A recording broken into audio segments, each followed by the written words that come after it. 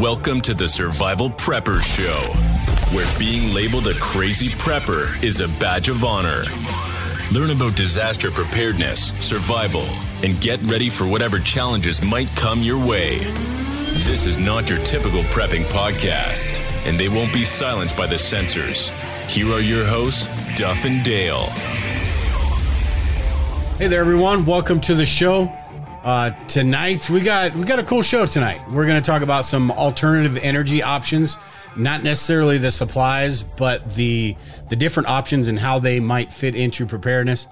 And then, as usual, going forward now anyway, as usual, the last couple of weeks, the second half of the show, we're going to be on Rumble exclusively.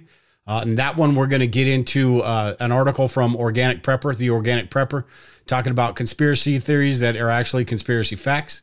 Go figure. We probably know them all, but I want to go through them anyway. At any rate, how you doing tonight, Brian? Good, man. What are you up to? Not much. Like getting all this stuff together. What's that?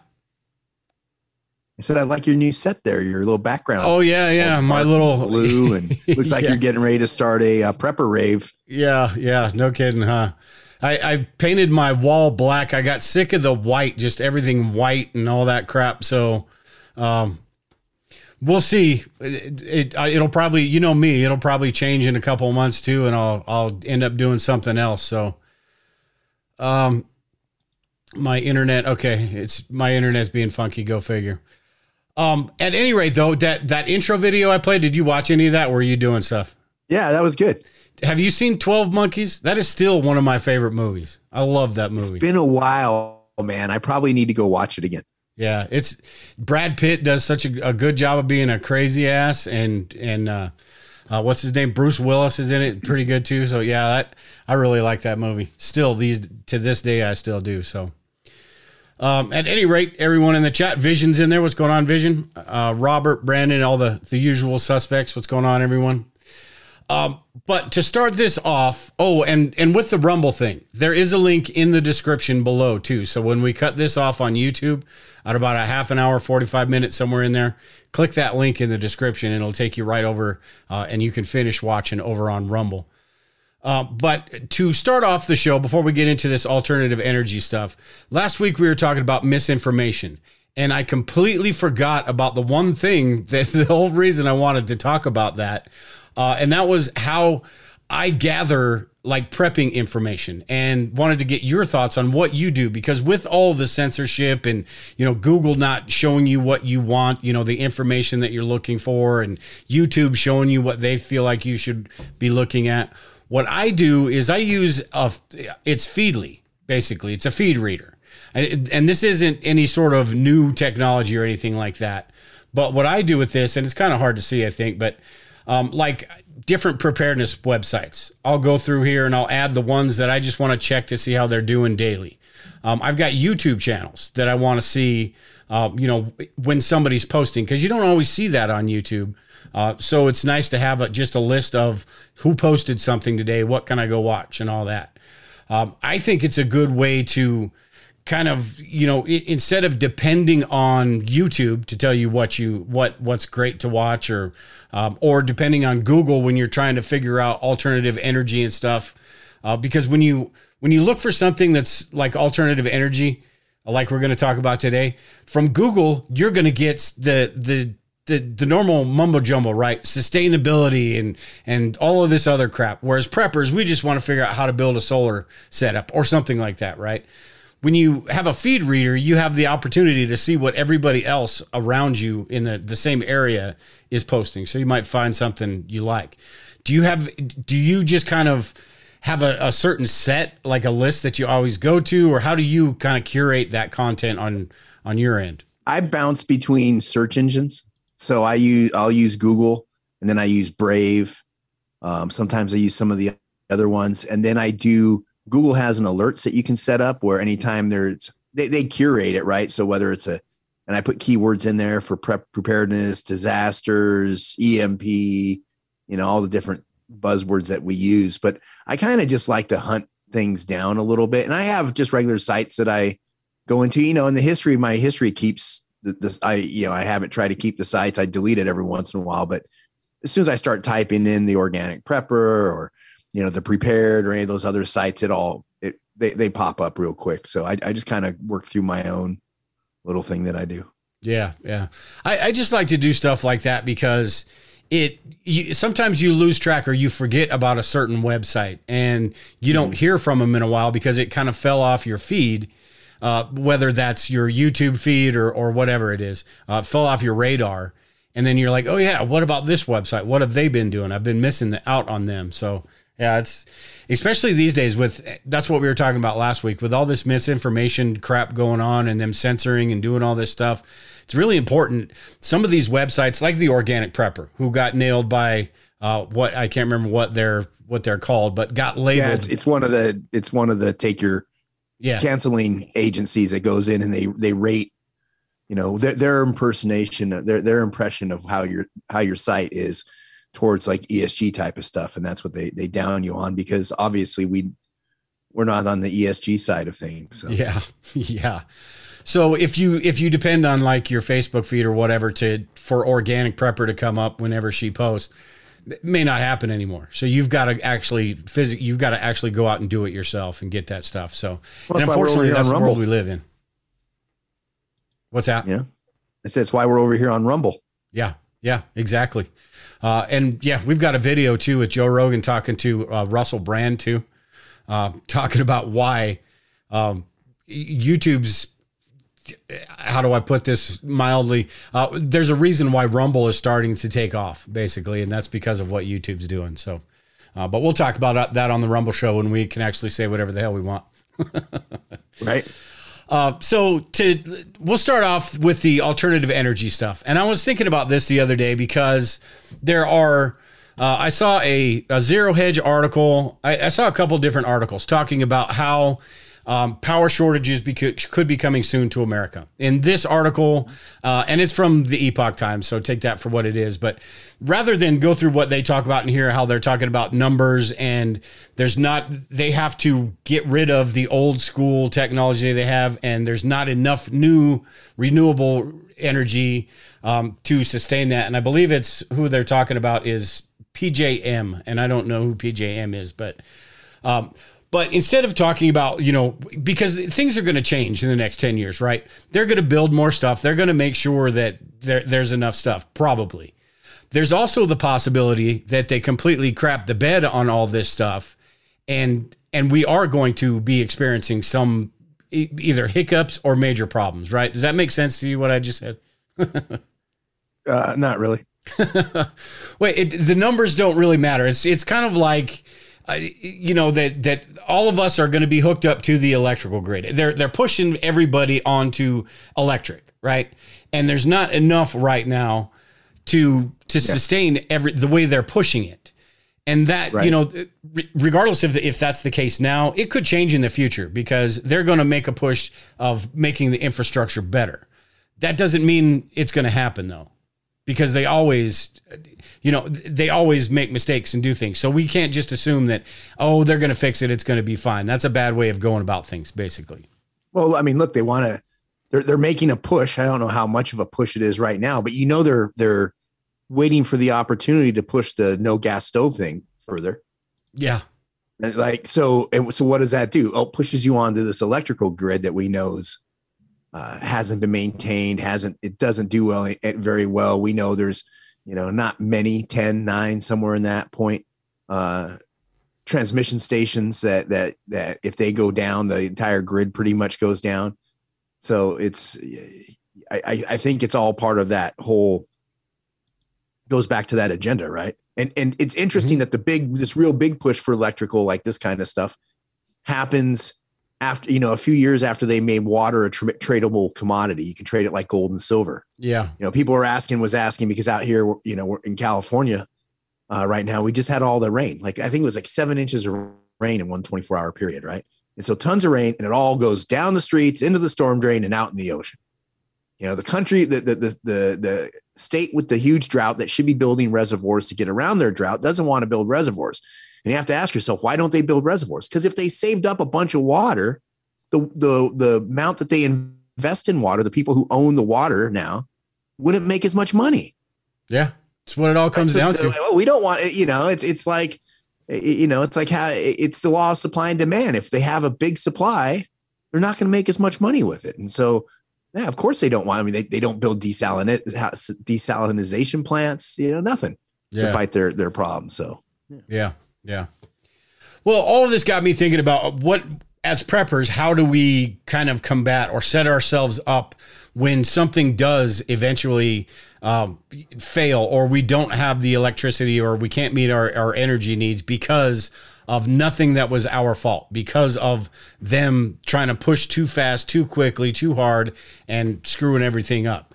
And it got me thinking, not necessarily about the supplies themselves, like what we can do, but at a larger scale, and not just like having a solar panel and a battery, right, to power a light and maybe your refrigerator in a disaster. At a larger scale, what are some options that would be viable for preppers to use? So I've got a few of them here.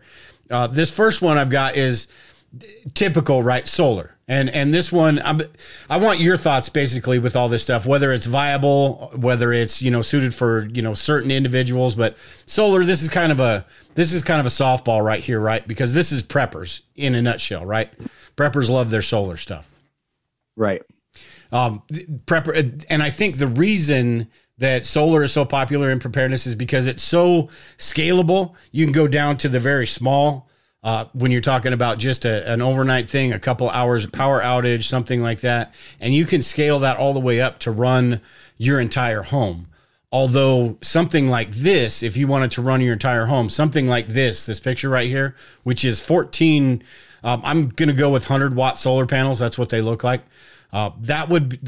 Is basically, you'd need about, well, that's probably double what you would need, but you would need something like that. You're not going to run your home the way you do these days with a solar panel and a 100 amp hour battery, right? Right. But it is something that is scalable. You can jump it up. And if you have the money to put into it, it is something that you could completely just get away from all of these electric companies and get your own. That sort of goes into what you're talking about, where there's the reason why this isn't such a bigger, with all their efforts into clean energy and sustainability and all that, why this isn't such a bigger push to get solar on everybody's houses. It's because of the money involved, right? The utility companies.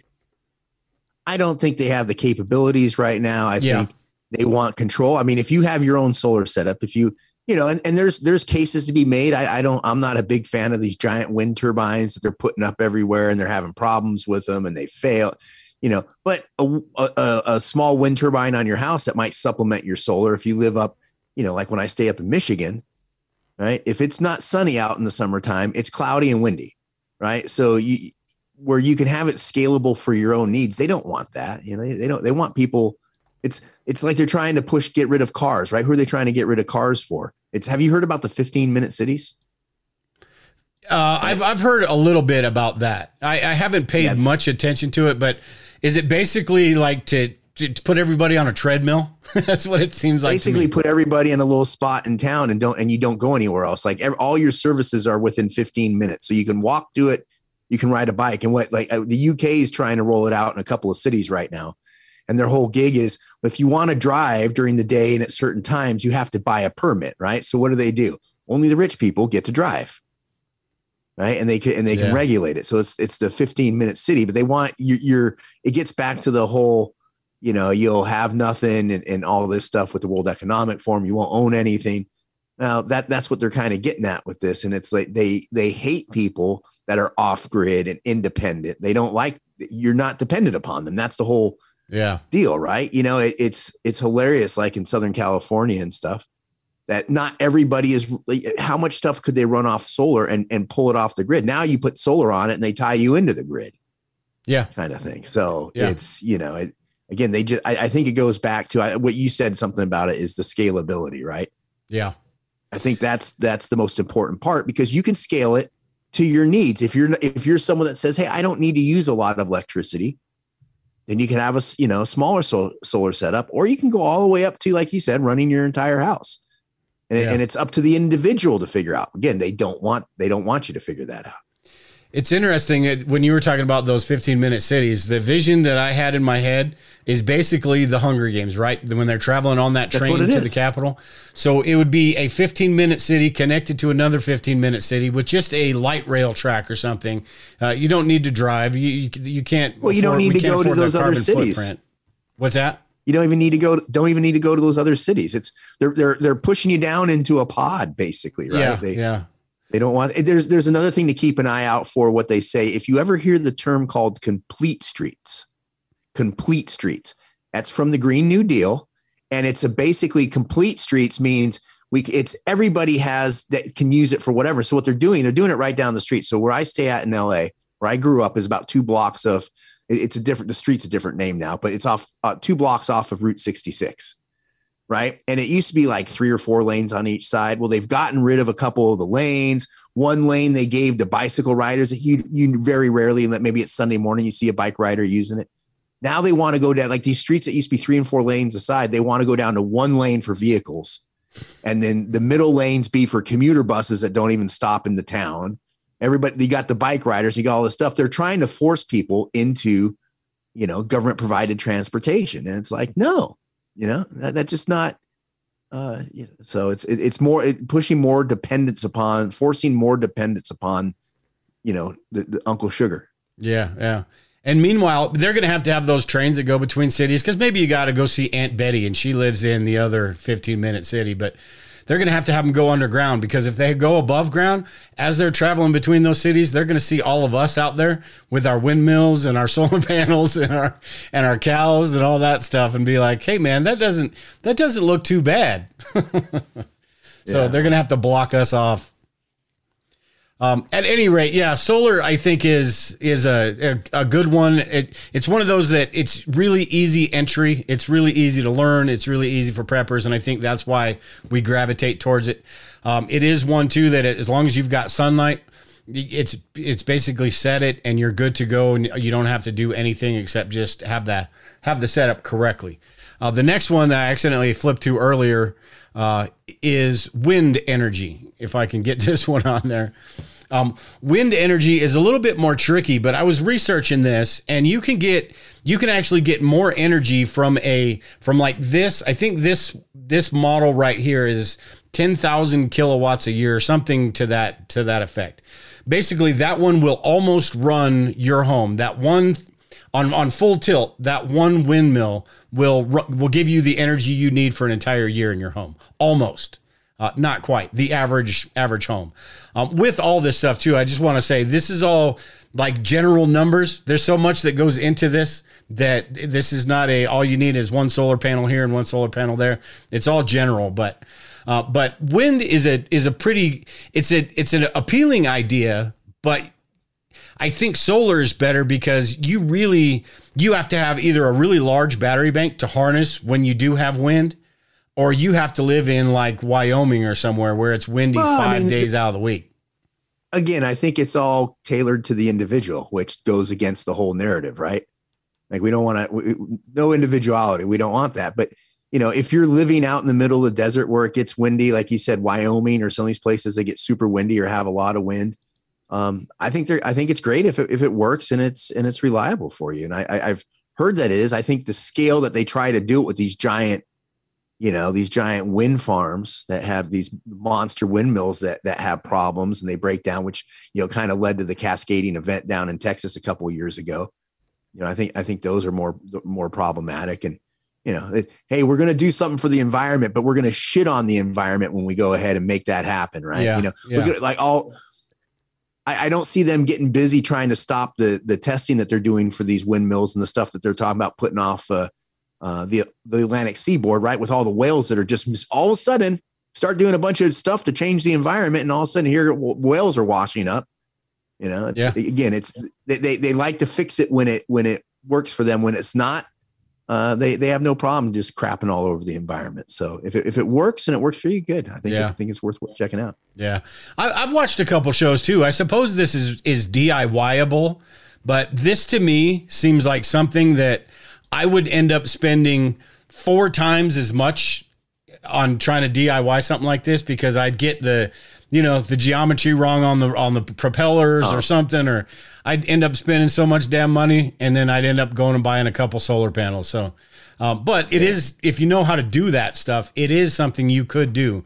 Because it's all the same process, right? You're capturing energy, you're turning that energy into electricity, and you're storing that energy.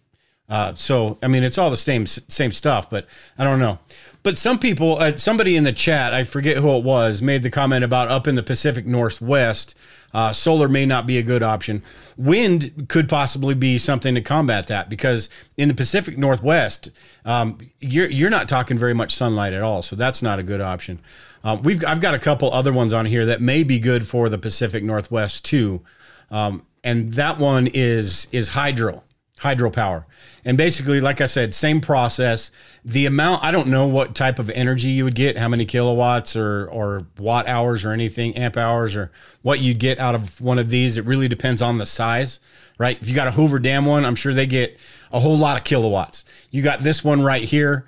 You're probably talking. Is that your scientific? Is that your scientific analysis? There's actually an equation that goes into that equals a whole lot of kilowatts.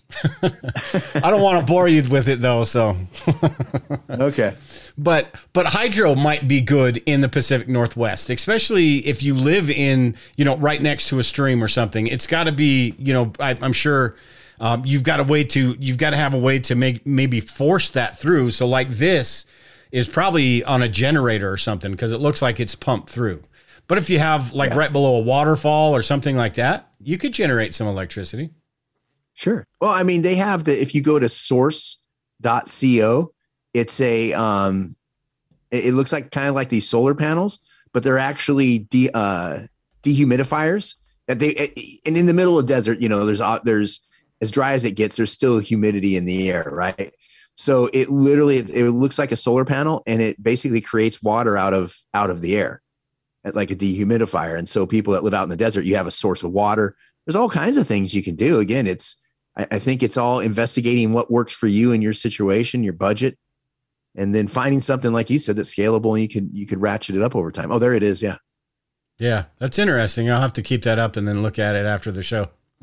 I have a good friend of mine who lives down in that housing development down outside of Phoenix that has no water. The one's on the news every once in a while because they're having all kinds of water problems. So I sent that to him to see if he might try that. Yeah, the hydro panel. What does one of these things set you out? Do you know? No, I don't recall. I don't think it's cheap, but it's one of those things. I imagine it comes down over time. The biggest drawback I saw when I read reviews on it was they say it can be a little bit noisy at times. So, if maybe it's something that you can put away from your house or something like that. But I mean, hey, it solves some water problems for people. Yeah. Yeah. That looks pretty cool. I'm gonna have to check that out later and do some research on it. But hydro, I think, is one as well. And even this could, if you've got a little stream or something, you could probably set up something that's small scale. You get a 100 amp hour battery and something that you could charge over the course of time, something that you just want to keep stocked up or topped off. I think something like hydro could do pretty well for you as well. There's also, which I don't have on this list, is human power, right? They have those bikes or those pedal generator things where you get a workout while you do it. I wonder how much those generate. That's like the Gilligan's Island thing, right? The old the bike with the coconut wheel hubs and yeah. I've seen one. It's basically a little pedal thing. So I guess you just sit on a chair or sit on the floor and you just hit the pedals. Yeah. You got to have a couple kids to do something like that. Cause I can't imagine even after, 2 hours of pedaling that damn thing that you'd get, 10 amp hours, 10 milliamp hours or whatever. You could turn on your light for 20 minutes. You'd either get nothing or you'd get in shape and have electricity. Yeah, that's true. That is very true. It would do good for that. And you know what? If you did have teenagers, it'd keep them busy too. Say, hey, you want to play on your cell phone or you want to watch a movie on your cell phone or whatever? You know what? Generate your own electricity, punk. You're so nice. So the next one I've got, so all of those I think are pretty feasible, is right for preppers. It just depends on your situation, how much money you have, how much, if you've got skills enough to DIY something like that. I think all of those are pretty feasible for preppers as far as scaling up to, more than just an emergency power outage thing, right? Mm-hmm. This one right here, I want to get your thoughts on, because I'm not so sure that, I mean, I get the idea. I just don't know that I wouldn't blow myself up trying to make something like this, or if it's feasible for a residential type setting. And it's the biomass, where basically you burn stuff, you turn it into kind of the gasifier thing. You turn it into a gas, the gas runs the turbine, the steam runs the turbine, and it generates the electricity. And then you store that electricity. I don't know. That seems like a big pain in the butt when you think about what solar and wind would be. It's the BioLite stoves, right? They make the small little camping stove that does it, and they actually have bigger units now. So I guess more fuel makes more electricity. I don't know if it'd be enough to run your house off of, but I mean, the concept's out there. It just, I wouldn't even know where to begin with that. I have some solar panels and all the parts and some lithium, some of the Battleborn batteries that I'm working on putting together. And I don't know, it's electronics, man. It confuses the hell out of me. So I don't know how something like this would work unless they come up. Maybe they have units. Do they have biomass units you can drop at your house? I don't know about residential. I didn't look that far into it. Probably not, just zoning code. I mean, zoning restrictions and all that. I don't know that, they'd have, unless it went through a bunch of safety standards and all that stuff. I don't know that they'd have something to the size that could generate electricity for your house. What's that? You're talking out your ass right now. You're just making all that shit up. Yeah, I'm just saying. What I think is, I doubt that they have them for residential homes. Like, you could hook up a biomass heater to your home. I don't see how that's possible. But with me, I think this is not really something that I would look into. I mean, to each their own. But there's just so many different moving parts. You've got the wood, which you've got to have enough wood. Or I think in the chat, Jammer WV Rolf talked about hooking it up to your outhouse. I don't know exactly how that would work, but I'm sure somehow it would. But you would have to replenish that. So you'd have to live somewhere where there's a whole lot of trees, and you would have to refill it. There's just a lot of moving parts to this whole thing. Whereas if you just get solar, it's hooked up and ready to go. If you get a wind turbine, it's hooked up and ready to go. So, well, I mean, you do have those. A lot of people have those.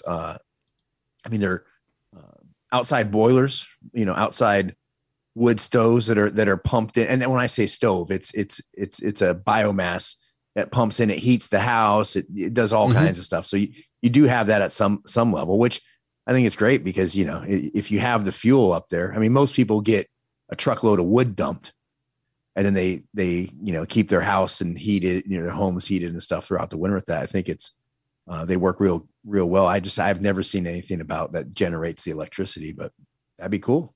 Yeah. Kind of like an old steam engine, same sort of concept.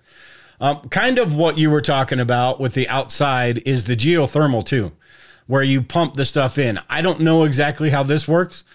Basically, from this little diagram right here, it's talking about how they put probes in the ground, probably pretty deep, that collect that warm air, and it basically just filters in through your house during the cold months, keeping it warm.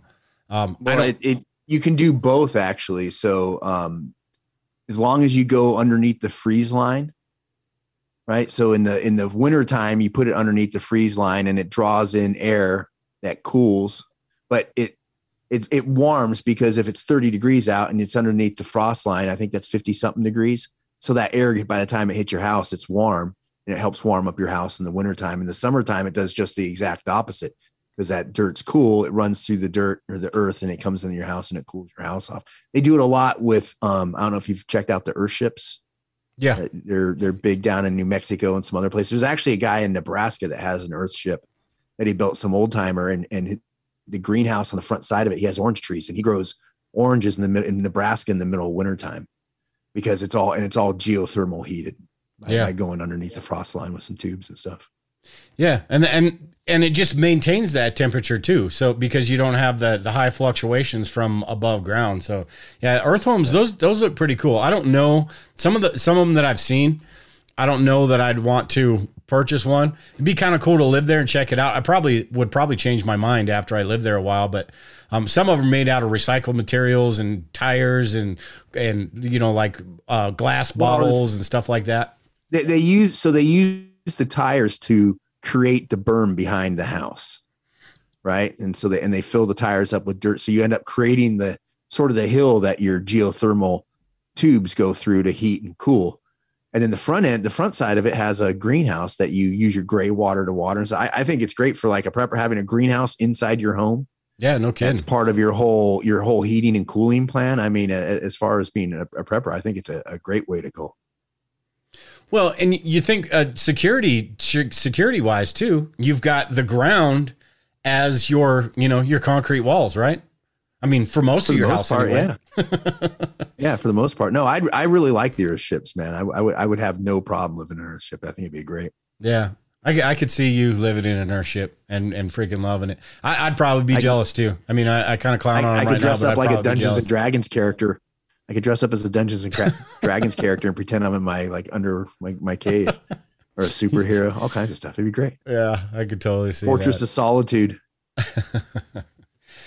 One last thing on this is because we're talking about larger scale, doing your own electricity rather than being dependent on somebody. I think, and I in the chat, you guys, if you know, I think the average home, like a tiny home, I think uses between 1 and 2 kilowatts a year of electricity. So when you're talking and it could be way more than that too. When you're talking the average large scale or regular home, you're probably talking 3 to 5 kilowatts per year that it takes to live the way we do these days. So go ahead. I'm looking, this is on Google Foo, and it says it lists California, Colorado, and Connecticut. California, the average electricity use for a home daily is 20 kilowatts, and annually that's just over 7,200 kilowatts. In Colorado, it's 23 kilowatts daily and 8,500 kilowatts annually. You're using too much power up there in Colorado, Dale. You guys, well, it's because it's colder. Like some alternative energy. Yeah, it's because it's colder. We actually have to use heaters out here. And Gavin Newsom has got you guys all clamped down, so you can't even use electricity half the time. That's where your average goes down. He just shuts everybody off. Right. But yeah, when you're thinking about like if you were the one generating that electricity, I guarantee you we could probably be around half that, because we'd really be a lot more mindful about what we were using electricity on if we had, the batteries and all that to store it. And, if we had more control over it, I think we'd be a lot more mindful than just flipping a switch on or turning the heater up a couple degrees. So in here, it says for a tiny home, it says a tiny house will use around 4 kilowatts per day. Typically around 80% of that power will be used for heating and cooling, assuming you cook and heat water with propane or natural gas.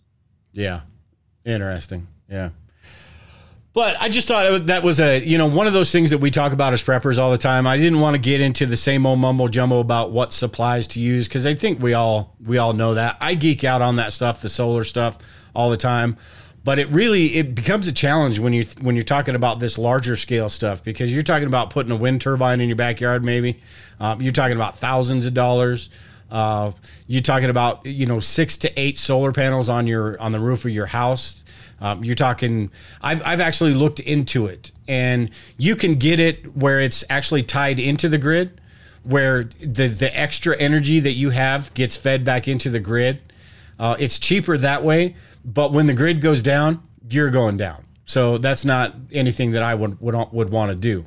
To do it where you're completely disconnected, it's a little bit more expensive. We're talking $15,000 out here for, and that's not even all the energy needs we need, but it's pretty close. We're talking about $15,000. I don't know. I think I'm buying a Generac. Maybe I'm a prick, but I don't want my electricity going back into anybody's grid. Oh, I don't either. Yeah. Like no, you know what? And part of that is I don't want them knowing what I got going on with my electricity. Exactly. If I go out of my way to have my own solar, stay out of my electrical business. Get out of here. Right? Like I don't want anything to do with them. Yeah. Yeah. I'm the same way. Yeah. If I don't want to be tied to the grid whatsoever, because that defeats my whole purpose of, being able to have power when nobody else does. Liberated Lady said in the chat, screw it, Dale, do it for you and your family.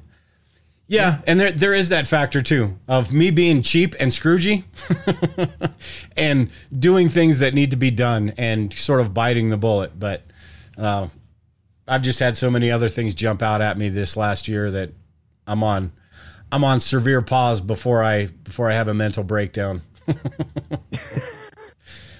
All right, so we're at about 40 minutes. That took a little bit longer than I thought it was going to, but that was it was a cool conversation, I thought, about alternative energy.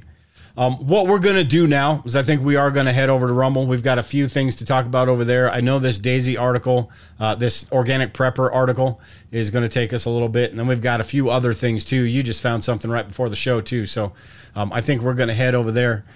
To everybody on Survivalist Prepper and the Survival Preppers watching this on YouTube, just hit that link below in the description. Just expand the description below the video and click that Rumble link, and we'll be over there and we'll finish up the show and be a little bit more free about the things we say and all that stuff. But with that, we are going to end this for you guys.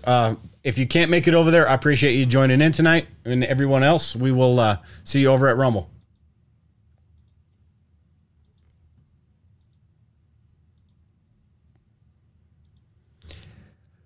I think those are both done. So I guess we'll just get into this. I've got a couple different things. Let me look at my notes here that I have as Rumble topics. We can get into the conspiracy theories article first, or we can talk about that video with Joe Rogan and Russell Brand talking about Rumble's growth. Which way do you want to go first?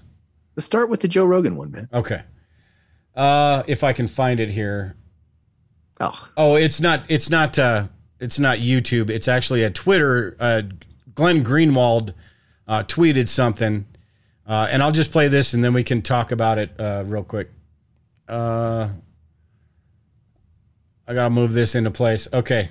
Controversial because we never change shit, but they do things to get people to self-censor, of course, and Rumble doesn't do that. It was exactly. What was difficult for us when YouTube was our primary platform is something we would look at your content. All right, that's the title of this Rogan video. This is the content. Okay, well we can try that, and then we would get demonetized, and it becomes like a weird algebra. You change this word, you change that word. You have to alter it. There's certain things you know that you can't say. And you still get some money from like YouTube Red.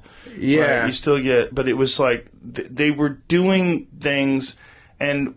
I mean, they're running a business. I understand it from their perspective. Of course.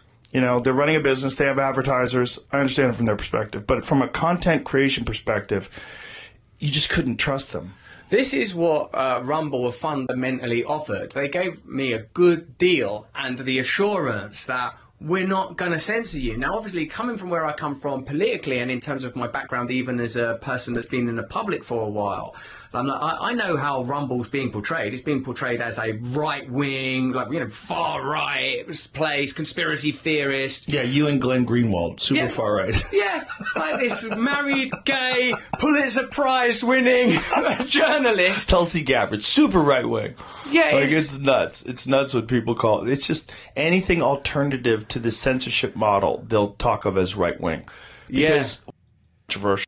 So that's kind of the key thing I wanted to talk about right there is anything alternative to the censorship model. He phrased that perfectly. Is right wing these days, and it absolutely is. And I think Russell Brand, I can only take small pieces and parts of Russell Brand. After a while, he talks so fast and he's so full of energy. It's like, okay, I can't handle you anymore. But he's spot on. And the other thing, I want to talk about this after we talk about this part. But he was on Bill Maher and ripped into some dude. But with this, they're right. This is why people are moving away from YouTube and moving towards Rumble. And it's great that there are options available. like Twitter even these days. Twitter and Rumble are those options for people to go that don't want to get squashed. I love it over here. It's fun over here. Oh, you're muted. Yeah, it gets back to the thing with YouTube, right? Like, we know, we've watched them demonetize videos because we say stuff that they don't like. Okay, I get it, whatever. They have as the advertisers get on there and they say, hey, we don't want to be on any videos where people cuss. All right, well, that leaves us out a lot of times. Yeah. You know, they don't want to be on any videos that are assorted with whatever. Okay, that's their choice. So you lose monetization. But where it was irritating me with YouTube was when your subscribers, when you're getting 100 or 200 subscribers a month, and then all of a sudden it goes down to like 28 subscribers. Yeah. It's because YouTube is not showing it in people's feeds because they don't like what we have to say. And you see that across the board with preppers and other people. YouTube is very much, I mean, look at what Facebook is now. You can't post anything on Facebook about preparedness pretty much anymore that gets any sort of traction, right? And I've done it on my personal feed. I talk about that when I post dog pictures and cat pictures and sunrises. It gets all kinds of stuff. You post anything to do about resiliency, and they show it to nobody, right? And so YouTube's kind of gotten that way. It's just like, and I've had people comment. They say, "Oh, your show's so much better over on Rumble now." Yeah, because we can actually have conversations. We don't have to self-censor. And unfortunately, it's back to the thing, well, don't self-censor. Then the whole show gets shut down over there. And now it's like, okay, well, we got to, what do we do? So I like the fact. And Russell Brand I think he's moved over just like Glenn Greenwald. And they get called alt-right. Glenn Greenwald gets called alt-right. And dude is gay, married another dude, and has a bunch of kids that they've adopted. Like, you don't get more left than that dude. And because he doesn't agree with the narrative, they're telling him is all right. It goes back into like the survivalist stuff back in the day, right?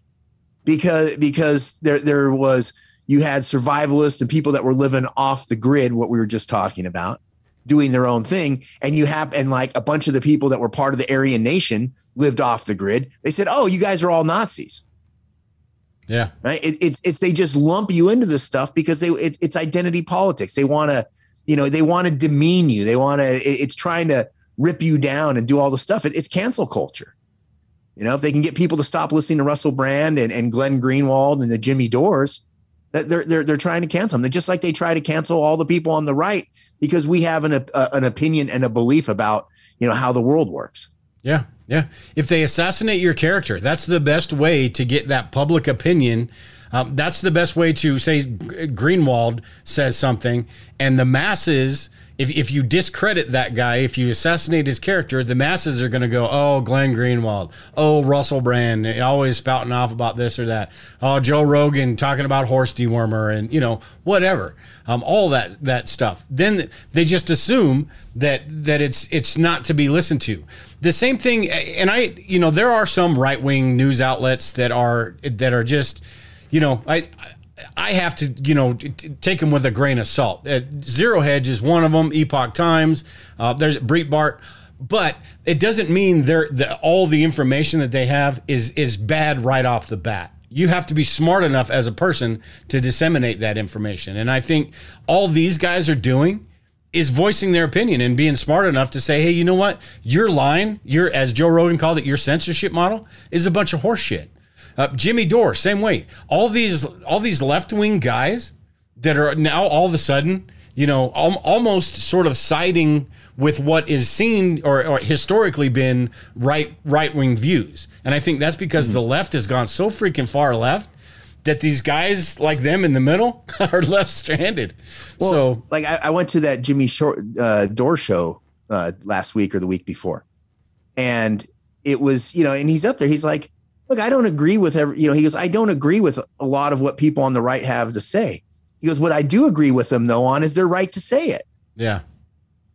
It's that we're at the point where while we're bickering over issues, one of those issues is the right for us to have the right to freedom of speech is where we're at in our society now, that they're trying to shut down, and it's like, that's where you start seeing the left and people on the right start coalescing. That's, you see, dude, I think I sent it to you, but I know I bombard you with like links all day long to videos and stuff like that. But there's a bill being proposed down in Florida right now, and it's by the Republican part. It's by a Republican that's proposing it, that if you say anything on social media, if you have a website, a blog, anything that, and you say anything about the governor, the deputy governor, or the attorney general of Florida, you have to register with the Florida state government and send in like monthly updates about if you're making money, what you got going on. And it's like, wait a minute, isn't that like what the left is doing to us? They're trying to censor. Now you're going to try to make it, I have to put in paperwork. Again, this is a Republican doing this, you have to submit paperwork if you talk about the governor or any of the top politicians down there. Yeah, I saw that, and I'm glad you brought that up because I was going to share that. Down in DeSantis' state, because that made me think twice about DeSantis. I think he gets a lot of heat for unnecessary heat. I don't know that DeSantis is behind that. I don't know that he supports that. But the fact that it's being kicked around from the other side of the aisle, like I'd say that the majority of the people right now that are rightfully and justifiably screaming about censorship and freedom of speech are people on the right. And the fact that somebody that supposedly is on the right is thinking about trying to push that through into a law, I don't think it'll get anywhere. But it's like, dude, have you lost your mind? Yeah, I mean, think about that. You need to ask permission, basically, to talk shit about a politician. That's basically what they're saying. They want to make it as hard as possible for you to dig up dirt and talk about it. You have to register with them, and it has to go through different channels before you can dish dirt. I know it's not DeSantis doing it. The reason I say it gives me pause is because that's the state that he's running. So he should have some say over these guys and say, hey, man, knock that shit off. But I think it gets back to where, it gets back to the two-party nonsense, right? Like both parties, and we talk about it all the time, since Trump first got elected, both parties have had all control of all sections of the government at one point or another for a couple of years. And both parties haven't done anything to fix our problems, and then we see this stuff. Dude, like right now, I caught this one the other day. It's mostly Republicans. And I'm not shitting on Republicans because I've always hated Republicans. I was a Republican most of my life. Right. Until I'm like, wait, what's the lunacy of this stuff? It's kind of like Joe Rogan was a Democrat most of his life. And I pop smoke. But there are literally Republicans right now trying to push a bill to raise that in the Senate that are trying to raise the Social Security retirement age to 70. Yeah. You fucking lost your minds. Well, and you brought it to my attention. It was Reagan that raised it from 65 to 67 in the first place. So, hey, you know what?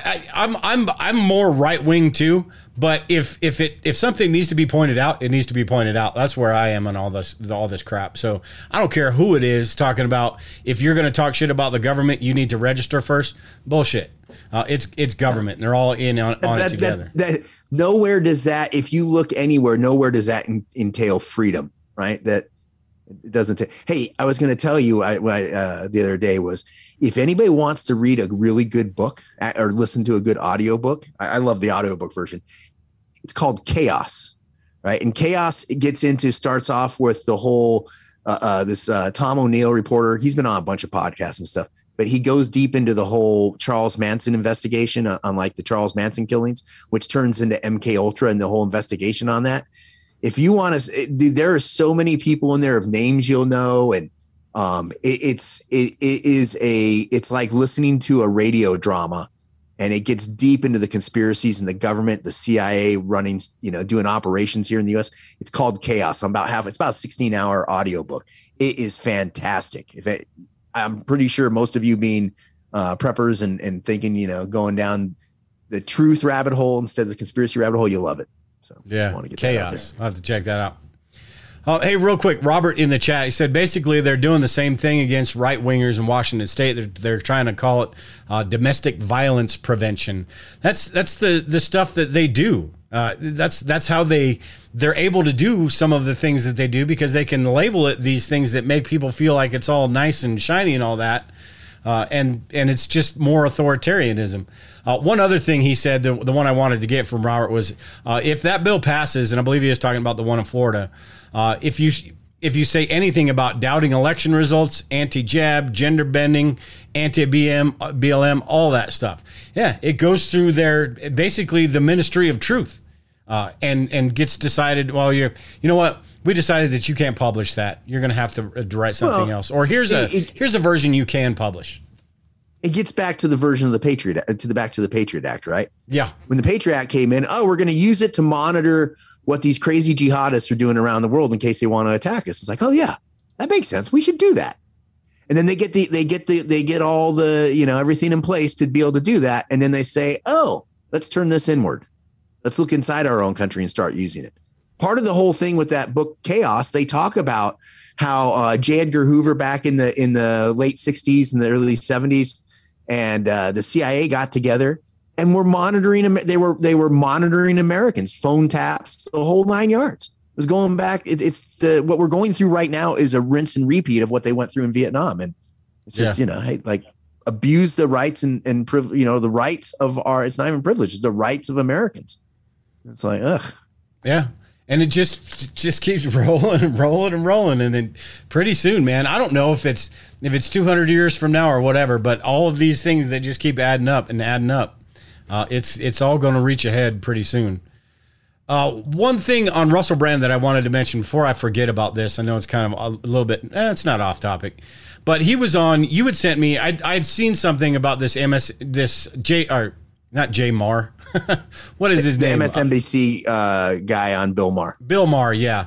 I had seen it, and then right after I saw it, you sent it to me, and I didn't get the clip. I was looking through my Twitter feed here, and I don't have the actual clip, but he basically goes off on this dude because this guy was basically saying, name me one television personality that willfully knows something is false information but goes out and says it anyway.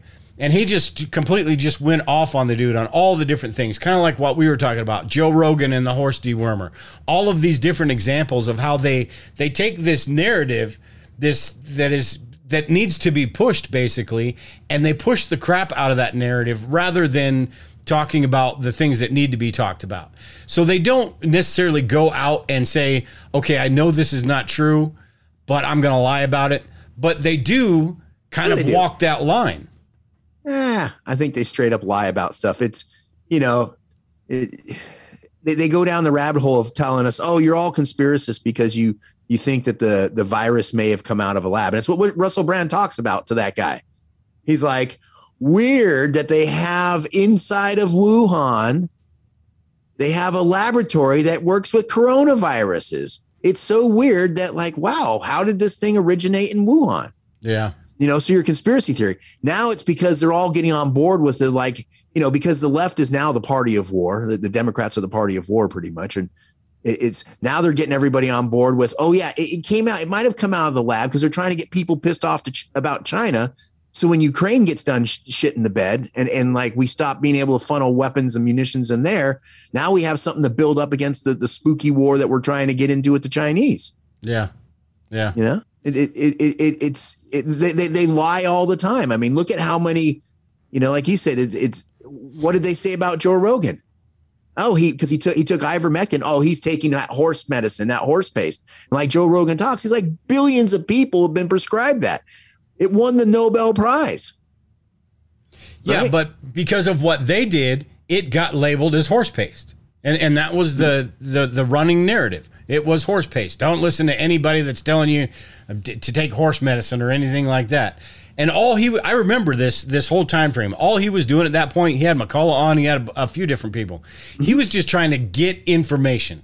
It let people who had different opinions from the mainstream on to talk about it. It's not like he was promoting it or anything. It's just asking about it.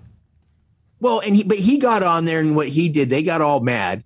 Why they got mad with Rogan was because when Rogan got COVID, it's not like Rogan isn't, a multi-million, 100 millionaire or whatever he is. He went out and talked to all his doctors he knew, and they came up with a plan for him, and he was better in like a day.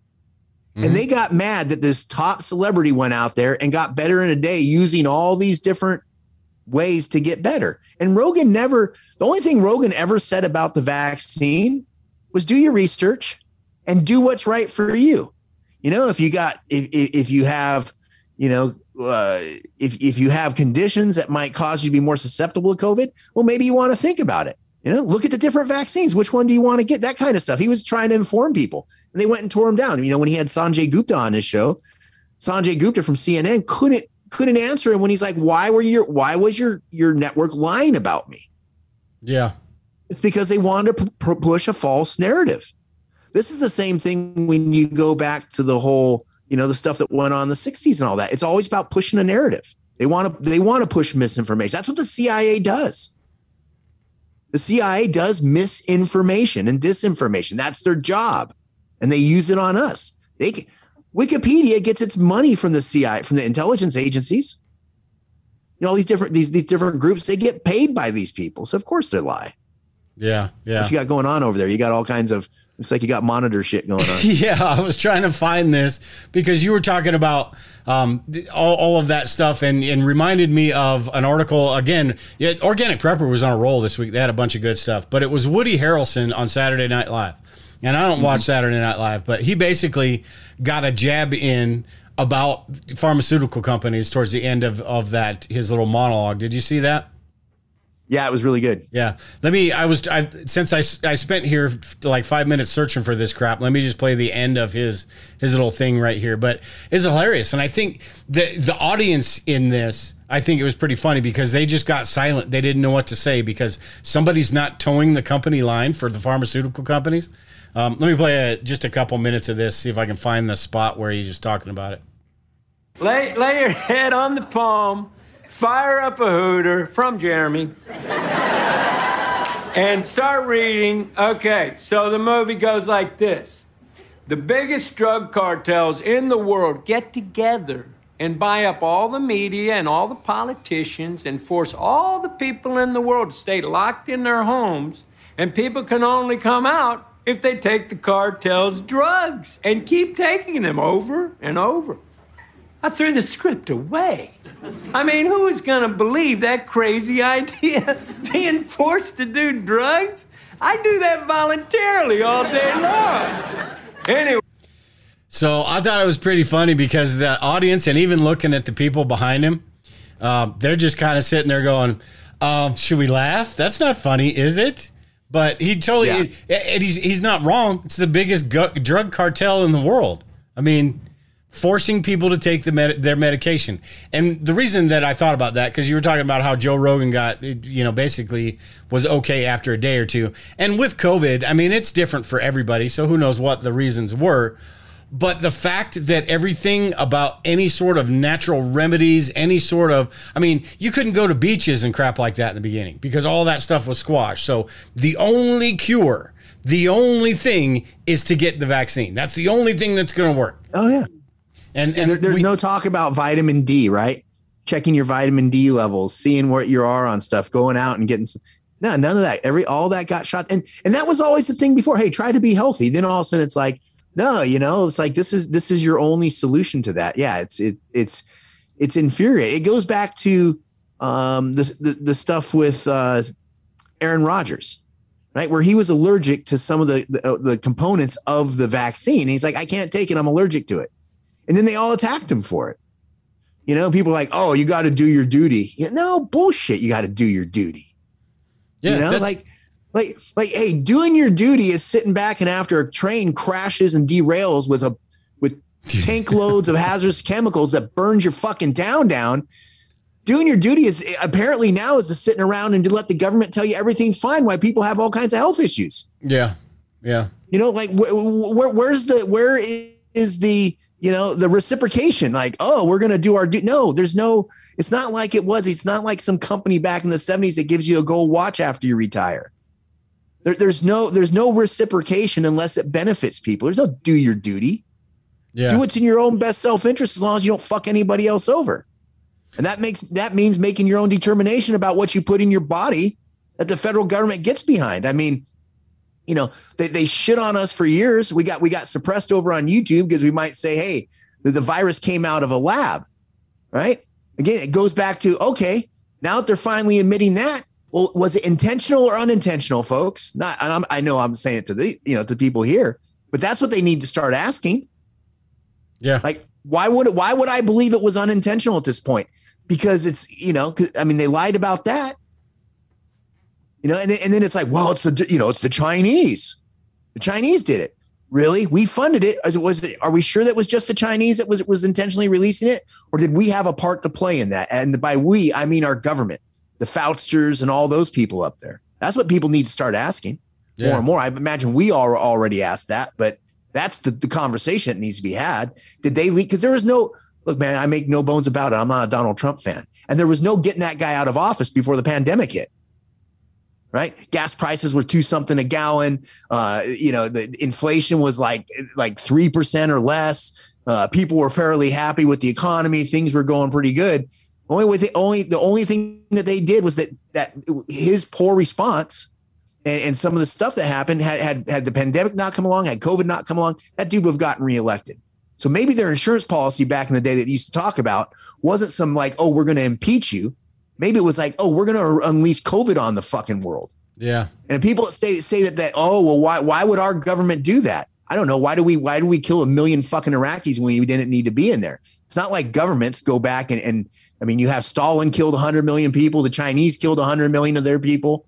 It's not like the U.S. has not experimented on our own people.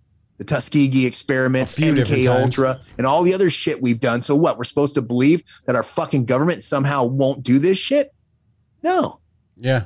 And the things that have come out, the things that they have done behind the scenes that, it doesn't make the headlines because, the media companies are right in bed with them, the pharmaceutical companies. And I think that's what Russell Brand was talking about on that segment too, was how the pharmaceutical companies, the mainstream media is not going to come out against them because that's their paycheck. So why would you do that? So, yeah.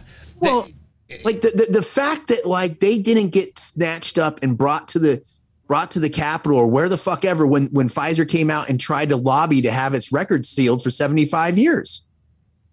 Yeah. What? Because you pulled shady shit and you weren't honest with people? Is that, I mean, because if you were honest with people and everything was great, you wouldn't give a shit about the records coming out. What was because your meds were what they shot into Kennedy when they killed him. So let's make it all 75 years. Yeah. Yeah. And see, I don't, as quickly, Operation Lightspeed and all that shit, I don't know. Maybe I'm just kind of going off on a tangent here, but it sure seemed weird to me how quickly all of this crap got done. And I know there was some urgency and all that stuff, but it really seemed to me at the time like this was already being worked on. This specific vaccine was already being worked on by the time this came out. I could be totally wrong. I probably am totally wrong, but it sure seems weird. The technology was there because we have Dr. Robert Malone, right? The inventor of the mRNA technology, or one of the co-inventors of it. I think the difference is they just said, hey, we can make this work. Let's go with it. It's, you and I could go into your kitchen and like, hey, we're going to make up something that's going to make people feel better and you should take it. And we can mix some Drano and some fucking organic olive oil together, sprinkle some salt in there, throw a little fucking sugar in there. And hey, everybody line up and take a spoonful of this shit and it'll be good for you.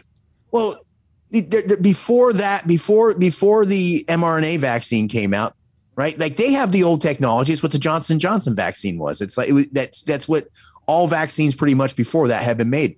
Right. But they took the mRNA technology and said, all right, we can just do this. Let's do it in about 5 months, 3 months, and we'll be good. Right. When before, remember the whole thing with the American medical system before this with the big pharma was they would always bitch. It takes years to get something through the system. Yeah. Right. Because we have to go to this trials and that. I remember when they first started talking about it, I'm like, oh, we're 2 years out minimum from getting a vaccine. And then like, you turn around the next day, you wipe your ass, you come up, you look at the news and, oh, hey, we got they're coming out with a vaccine. Right. And of course, dude, one of the boosters that they came out, I think was for Omicron. They tested it on 8 fucking mice. Yeah. $1 billion $1 company could only find 8 fucking mice to test a fucking vaccine booster on? Like, I mean, come on. No, it's the amount of money that is sitting right in front of their faces. They're like, we can't put this off. If we put this off a week, if we actually test it, put this through the ringers and test it like we normally would, we're losing out on billions and billions and billions of dollars. So we got to get this out there, and we got to push this narrative that we're doing this for your own benefit. And we need people to talk about how you're saving grandma by taking the vaccine, and the vaccine's going to, you're not going to get COVID if you take the vaccine. All things that we found out were bullshit, along the lines. Now, granted, some of that stuff was true, but there was such a hardcore narrative pushed of you're going to die unless you get a vaccine. They work the insurance industry scam, and they start stuffing old people. Oh, we have to stick old people in convalescent homes that have COVID, and then it runs rampant and kills off all these people. Where's the trials over that? Where are the hearings over all the elderly people that were fucking nuked over that shit? And I'm not saying, look, man, when you have a pandemic going around and stuff happens, and you can say what you want. When it first came out, we didn't know. That's the problem with a pandemic. Is in February and March, people are coming out making these definitive statements about, well, this is what it's going to be. You don't fucking know. It's a virus. Yeah. You don't know what a virus is capable of. You don't know if it's going to affect old people, young people, whatever. And they start making these big grandiose, this is what we're going to do to save the country decisions on it. And then they blow back in them because they all try to fucking do something. They play the political game, And so it's why I think someone wrote in the chat here. Who was it? Fed Up American. He goes, I love this country, or she. Fed Up American 1987. I love this country and my fellow countrymen, but I hate the government. Right there with you. And I think a lot of people are getting to that point. Yeah. It's like, hey, man, somebody needs to fucking pull the brake on this Ferris wheel that's going out of control. Yeah. Right. Stop the merry-go-round, and let's get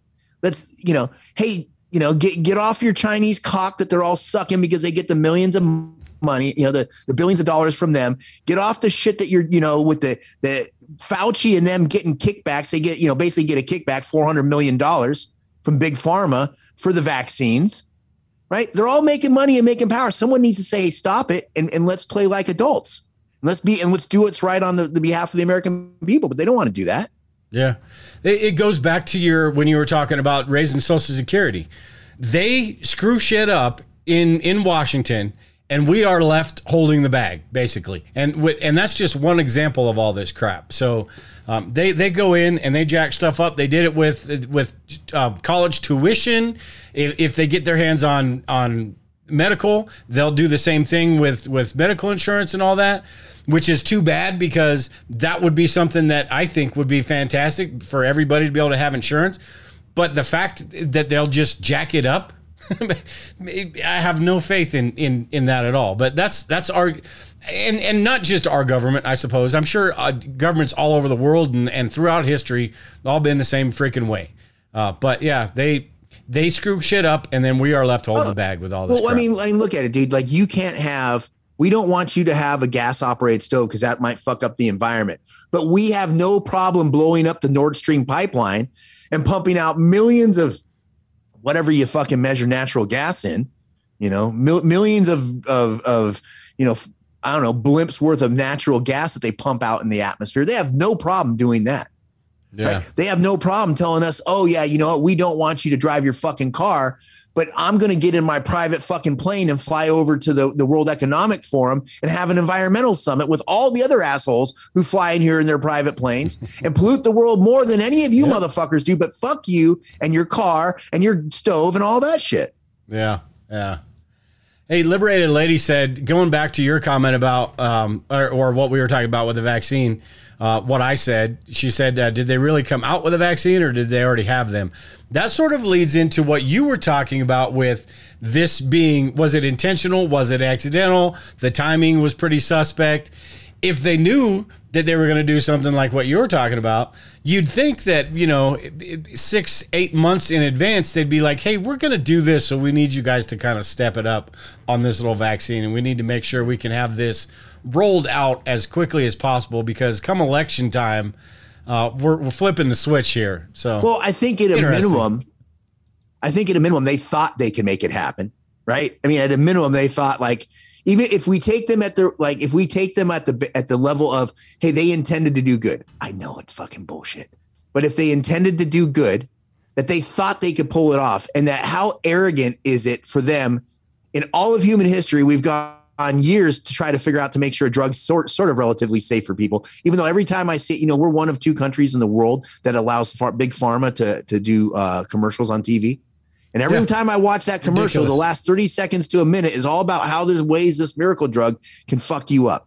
So we know that that's been going on for years, that it's taken years to get medications approved and through that. And then all of a sudden, Miracle Max shows up, right? And Miracles, we're going to do it in 2 to 3 months.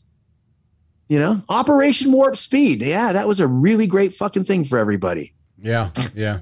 We'll see in 20 years from now. Robert said in the chat, he said, remember the White House press release about the jab during Biden's second winter? Remember the death for all the unvaccinated, the unjabs will have the winter of sickness and death, and you're all going to die because you didn't get the vaccine. So do yourself a favor and get the vaccine. Yeah. All that rhetoric, all that bullshit that now we see just coming out, and it's stuff that is not a surprise to us and people that kind of contemplate all these things and talk about them. But to a lot of people, I'm sure some of this is either they just still dismiss it as complete conspiracy theory and rhetoric, or they're kind of seeing it going, that's weird. Or they just choose to ignore it altogether. That's the thing, right? It gets back to the conspiracy theory stuff. It's the organic, it's good transition for the organic prepper article, right? Yeah. How much stuff is actually, how many conspiracy theories have been proven true? And we're going to focus, a lot of times we focus on like what's happening now or what's happened in recent years. But dude, go back through history and look at all the shenanigans and how many times the government has fucked people over in this country. Mm-hmm. It's like, Well, you think about it, and I don't know, I look back 5-10 years ago, and there were conspiracy theories, but there was never the amount. The spigot wasn't turned up full blast like it seems it was last year. And I don't know if that's because they're getting caught in more stuff, if they don't give a crap anymore because they can control, what's being put out over the airwaves as far as the mainstream media is concerned. But it seems to me, and does it to you, that there's been like one after the other this last year of things that we're told are just completely crazy. That's conspiracy theory. Don't listen to that stuff. 2 weeks, a month later, now we're talking about it. The lab leak, all the ones we're going to go through in this article. Does it seem that way to you? Like it's on hyper, overdrive? I think it's because of the internet, right? You can put something out there, especially like with Twitter and stuff. You can put an idea out there that, it says, well, hey, I think it was released before that. And that's where people are, it was released. It was intentionally released. And then you get, that's weird that Event 201, when they studied it at Hopkins, the effects of a coronavirus outbreak, and the World Military Games in Wuhan, China, started on the October 18th. Call it a coincidence, whatever you want. But people are able to start extrapolating out, and people can say, hey, here's some information about that. Here's this link. And so I think it gives people like almost supercomputer access to be able to say, oh, look at all these different events that are lining up. Right. And so I think just the ability for people to go out there and find information and communicate is really blowing a hole in their stuff. And, it's where are we racing to in this terminal velocity of shenanigans that we're going to the point where the government's doing what they're doing to gain more control. We all know that. Mm-hmm. Right. So at what point do they either get that end game where they have that control and they turn it into the Hunger Games, or do we, the people around the world, take charge and say, no? The problem is if you go and let's say you boot the current governments out around the world and you put in new governments. Well, as soon as they get in, they become the assholes who want to try. Oh no, we got to maintain our power. Yeah. So what do? Right. Yeah. And hey, everybody, if you like what you're seeing on Rumble, make sure you smash the like button. It helps us out in their algorithm. Yeah, absolutely. And we're here every Sunday night as well. We do the full show here on Rumble. And we do the first half over on YouTube. And you can tell if you've been listening to this whole entire show that the first half is pretty vanilla. It's YouTube friendly. and this half gets a little bit more live. So anyway, I want to go through some of there's a whole bunch of conspiracy theories in here written by Marie Hawthorne. A whole bunch of conspiracies in here. I don't know that we're going to go through all of them, but I do have the link in the description below in the video. So if you want to, after this video is over, go check out that article. Make sure and do that. Like I said, the link is below. But she starts off talking about, and we've talked about a couple of these, like the COVID origins and all that, so we can kind of breeze over those. But she mentioned the gas stoves in here. And I haven't heard much about this, but they were talking in this article. She was talking about how the Organic Prepper ran a story a while back and basically was told, that's a bunch of horse shit or whatever they were told. And then come to find out, these days, and they're still, sort of trying to deny it. I don't know where it's going right now, but they did try to make this push of, it's so unhealthy. People are dying because of gas stoves. And I don't know about you, but I was sitting there going, are you freaking kidding me? But there's people buying into it because they were told to buy into it. Hey, because I don't know. I'm not going to say that maybe gas stoves don't have some little impact on the environment. Maybe they do. I don't fucking know. But here's the thing. I think China does a lot more to fuck up the environment than my gas stove does. A little bit. Than your gas stove does, right? When you get done dealing with all the assholes in the world, then come talk to me about my fucking gas stove. Until then, fuck off. They're doing it because and I think you don't hear anything about it because they came out with it and everybody was like, we're not playing your game. Yeah. But that doesn't mean it's still not in their little bullshit that they're going to try to do something with OSHA or something with Underwriter Laboratories. Let's turn a regulation. Let's do something. So that way we make gas stoves. We price them out of the people's ability to get them. We make it more difficult to get, whatever that case is. They're pushing for it. It's on the background. It's just like, they got rid of that disinformation czar chicken or disinformation. I was just going to say that. But do you think they stopped doing that they're not doing censoring? We know from the Twitter files. And if you haven't read up on the Twitter files, head over to Twitter and you can do a search for them, read through the Twitter files.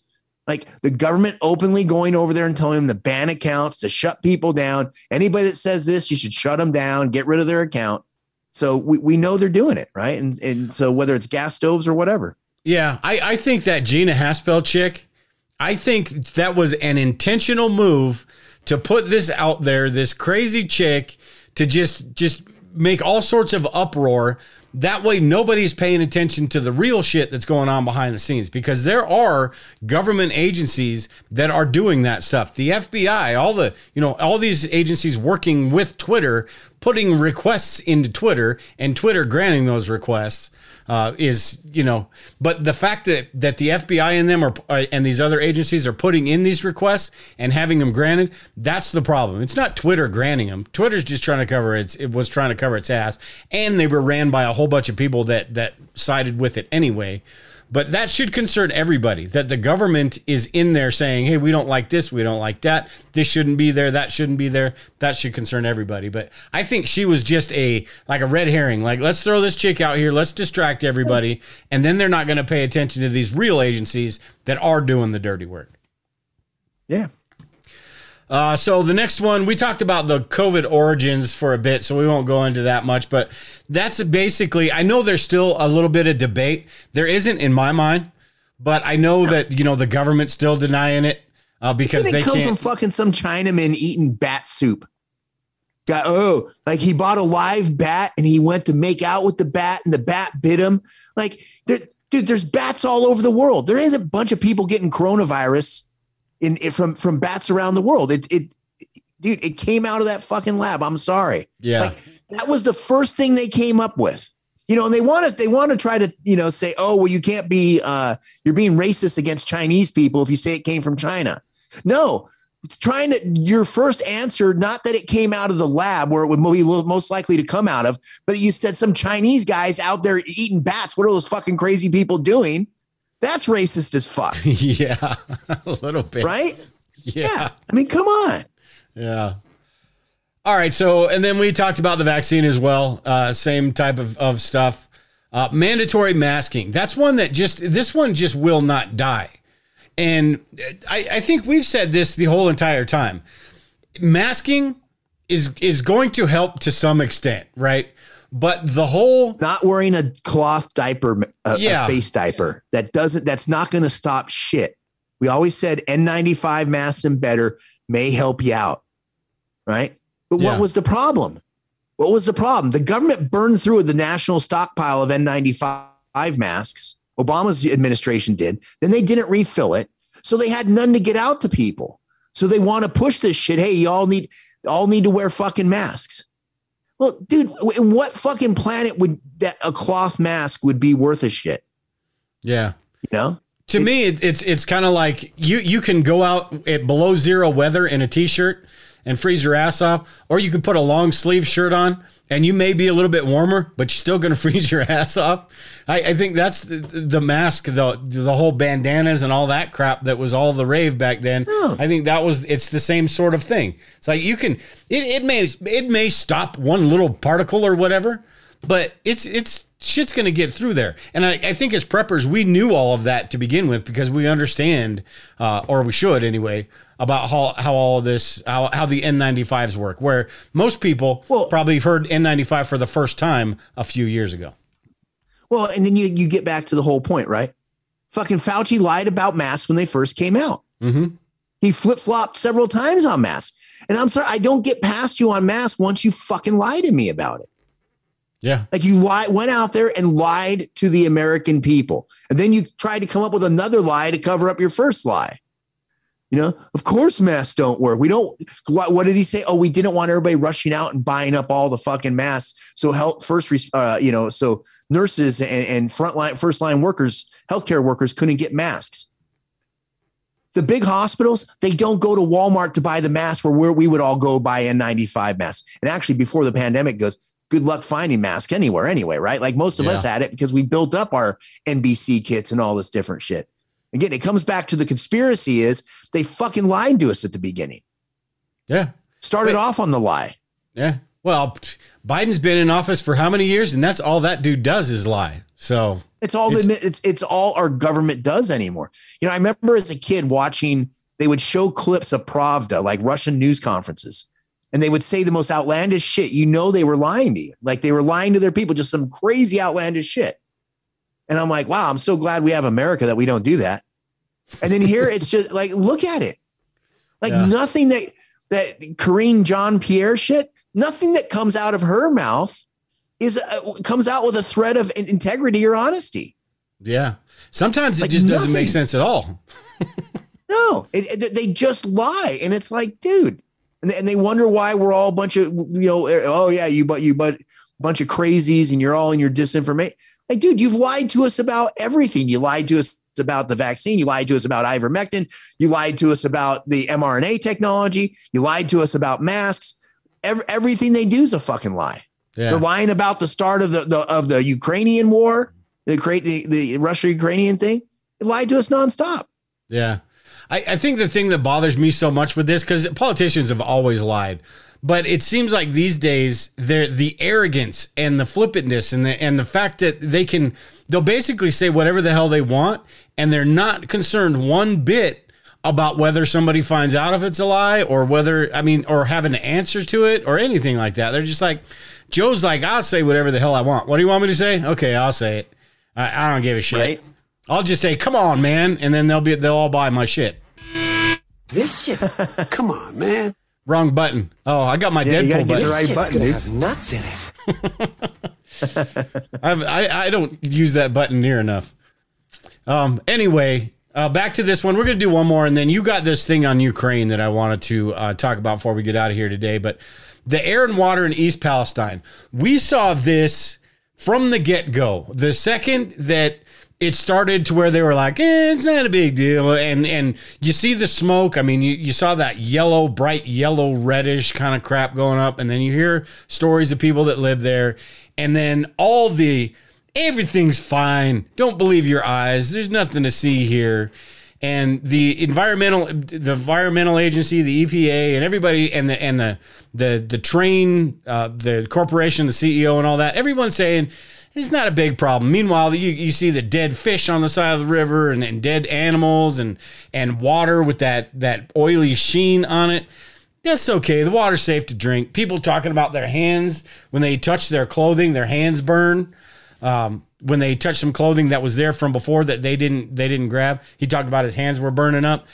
All that stuff, but none of it is. It's all a bunch of talk about nothing. And then Biden can't even be bothered to go down there because he says I'm not doing this thing for a photo op. I'm not going down there just for a photo op. But he'll go to the Ukraine and take some pictures and put off a fake air horn and. Well, and this is where I think you have the Jimmy Dores and the, all these sides coming together that are getting more red pilled. It's how do you the fact that they expect people to believe their bullshit and whatever they push out after you had Flint, Michigan. Yeah. After you had the stuff that's happening down, I think it's Mississippi or Louisiana, they had water problems down there. After all the different stuff that's happened that the government's lied to us about, and then now it's like, oh no, you can go, it's safe to go back home. And you literally have people say, no, it's not. I have effects happening. Like I can feel stuff happening because of this stuff. Like, no. And it's like on the government's end, all they have to do is wait for all those people to die of cancer and go away. And then there won't be a problem anymore. Yeah. Right. Yeah. Burn pits, Camp Lejeune, all those. It'll be stuff we talk about. 9/11, same type of stuff. Just put them in the background, shush them up a little bit and let's move on. Hey, I was going to, I do want to cover one more thing because I think this is the big one.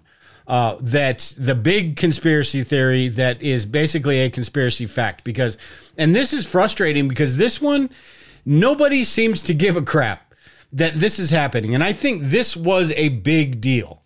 The things that they uncovered that were going on, some of it, maybe not so much, but the fact that the FBI, the fact that some other government organizations, and I can't remember their letters right now, but the fact that they were going to Twitter and requesting stuff be removed and basically helping formulate their standards or whatever that word is I'm looking for.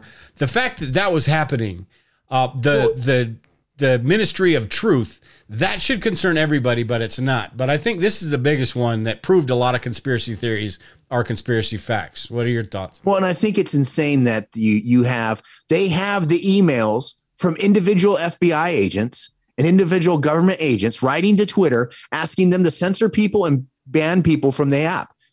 Right? Yeah. Have you heard of any of those people getting called before Congress and fired? Zero. For infringing upon people's rights? Oh, we're going to do all of our big hearings. The same fucking assholes that are doing the hearings right now are the same assholes who were in office when they didn't go after Hillary Clinton about her 20-some thousand emails that she deleted. None of those FBI agents are getting drug in front of people and saying, why did you do this? Get the fuck out. Let's put you in jail. But they're going to fucking throw some trespassers, some LARPers that wore buffalo helmets on their head and walked in after cops let them in, and they're going to throw them in for trespassing for 6 years and kind of shit. Yeah. So again, it goes back to all these people that get all charged. Well, we're going to hold hearings. We're going to do all this stuff. They ain't going to do shit. Otherwise, because they have the fucking names of the people who requested people to be censored on Twitter. They have the names, they have the emails, and they aren't doing anything about them. They're still fucking working. It's all a show. It's all smoke and mirrors. It's like when we get together to record a show, it's the same thing they do in Washington. They're like, hey, we gotta put on this show about how we're doing this and that for censorship and how we're going after big tech and doing this and that. But they're not going to do a damn thing. It's all a show. It's all you need to reelect me. Otherwise, we're not going to be able to continue this show that we're putting on. So make sure and reelect me. Or the other side, you need to make sure and reelect us because these guys are just wasting their time putting on that show. It's all, and they're all in it together. It's all a bunch of bullshit. Speaking of that too, before we someday we're going to get to your Ukraine stuff, but I wanted to mention, because you were talking about TikTok and you just kind of passingly mentioned it to me, and we were talking about TikTok, and you were like, you thought it was that it would be a help for Facebook and Google if TikTok got banned. And I saw this, which made me think of what you were talking about, because TikTok's potential ban could be a boon for Meta and Snapchat. So it would help them out. I don't give two craps about TikTok because I don't use it. I know that it's probably, I mean, what isn't tapped by China these days other than maybe Facebook and all that? But well, explain what you were talking about with that and your thoughts on it. They're trying to say, well, they track you across platforms. So does Google. So does Facebook. They all do that. Right. That's how when you go to when you look up something on one place and you show up and next thing you know, Facebook is sending you an ad for it because they're tracking you across platforms. Everybody's like, well, you know, people are saying that, well, we got to get rid of TikTok because they're getting so much information. They're not getting any more information than what the rest of the assholes do. Then people say, well, the CCP has control of the information. That's terrible. As opposed to the fucking NSA. Yeah. As opposed to the FBI who goes and has secret courts. Yeah. Oh, the Chinese are terrible. They abuse human rights. Yes, they are. They are a terrible government, just like Russia's a terrible government.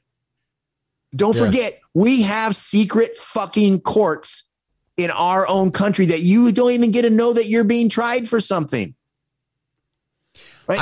Is it really that bad that the CCP has your information that they've probably already got when they hacked Target's credit card system, when they hacked OPM that handles all the security clearances? Is it that terrible that the CCP has it opposed to our such shiny knight of a fucking country? Yeah, I don't think so. That's why they're getting rid of it, though, because they want to kill the competition because Facebook, Instagram, and all these other apps are getting their ass kicked by TikTok right now. That's what the push is.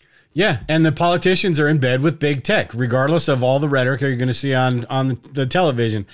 I would, as much as it sucks, I don't want the Chinese government having my information either. But I'll tell you what, I'm much, much, much more worried about some American 3-letter alphabet agency coming and kicking my door down than some Chinese dudes coming and kicking my door down. You know what I mean? I mean, what are they going to do with it? They may be collecting it, you know, but you know, the NSA, the people that have proven that they will go after right-wing extremists or, you know, parents at schools and call them right-wing extremists and do all of these things. That's who I'm more concerned about. So it's not I think TikTok, I don't use it. Maybe I'm not the demographic that does anyway. I know some preppers actually do use it, but I don't. To me, it seems like it's just ridiculous. And the fact that they're talking about in government devices and all that, I could see maybe why that would be a concern. I think any social media platform on government devices could be a concern. Well, that's the thing, right? Why the fuck, if you have a government phone, why do you have a social media app on it? Why don't you do work? So are you on your government phone hanging out doing Facebook? If you have people that are responsible for social media stuff, that's their job. Stop being on social media when you're supposed to be doing the work of the American people. And if you want to get on social media, do it on your own fucking phone. Like, why the fuck is that stuff on there? Well, they got to get on there and talk shit about somebody else and deflect. And, you know, AOC wouldn't have been real. Well, maybe she would have because people are stupid. But I don't know. It'd have been much tougher for her to get reelected if it wasn't for Instagram and social media. She would be lost without it because that's where she connects with everybody and she gets on and says some stupid shit that people agree with. And that's all you got to do these days is say some stupid shit. I mean, we're a perfect example, right? Say some stupid shit. People will watch you. But yeah, I mean, it's ridiculous to me, but I think you're right. I didn't think about it that way until after you said that. And then I saw this and I was like, that's exactly it. The Facebook and these big tech companies are in Washington lobbying. We need to get rid of TikTok. It's some bad stuff, guys. Yeah. Well, look at what they want to go out. We need to regulate Twitter, right? Because they couldn't handle it when Elon Musk bought it. But that all sets up the whole thing with Ukraine, right? The app for the government. Yeah, yeah. Their digital. Is it a digital currency thing?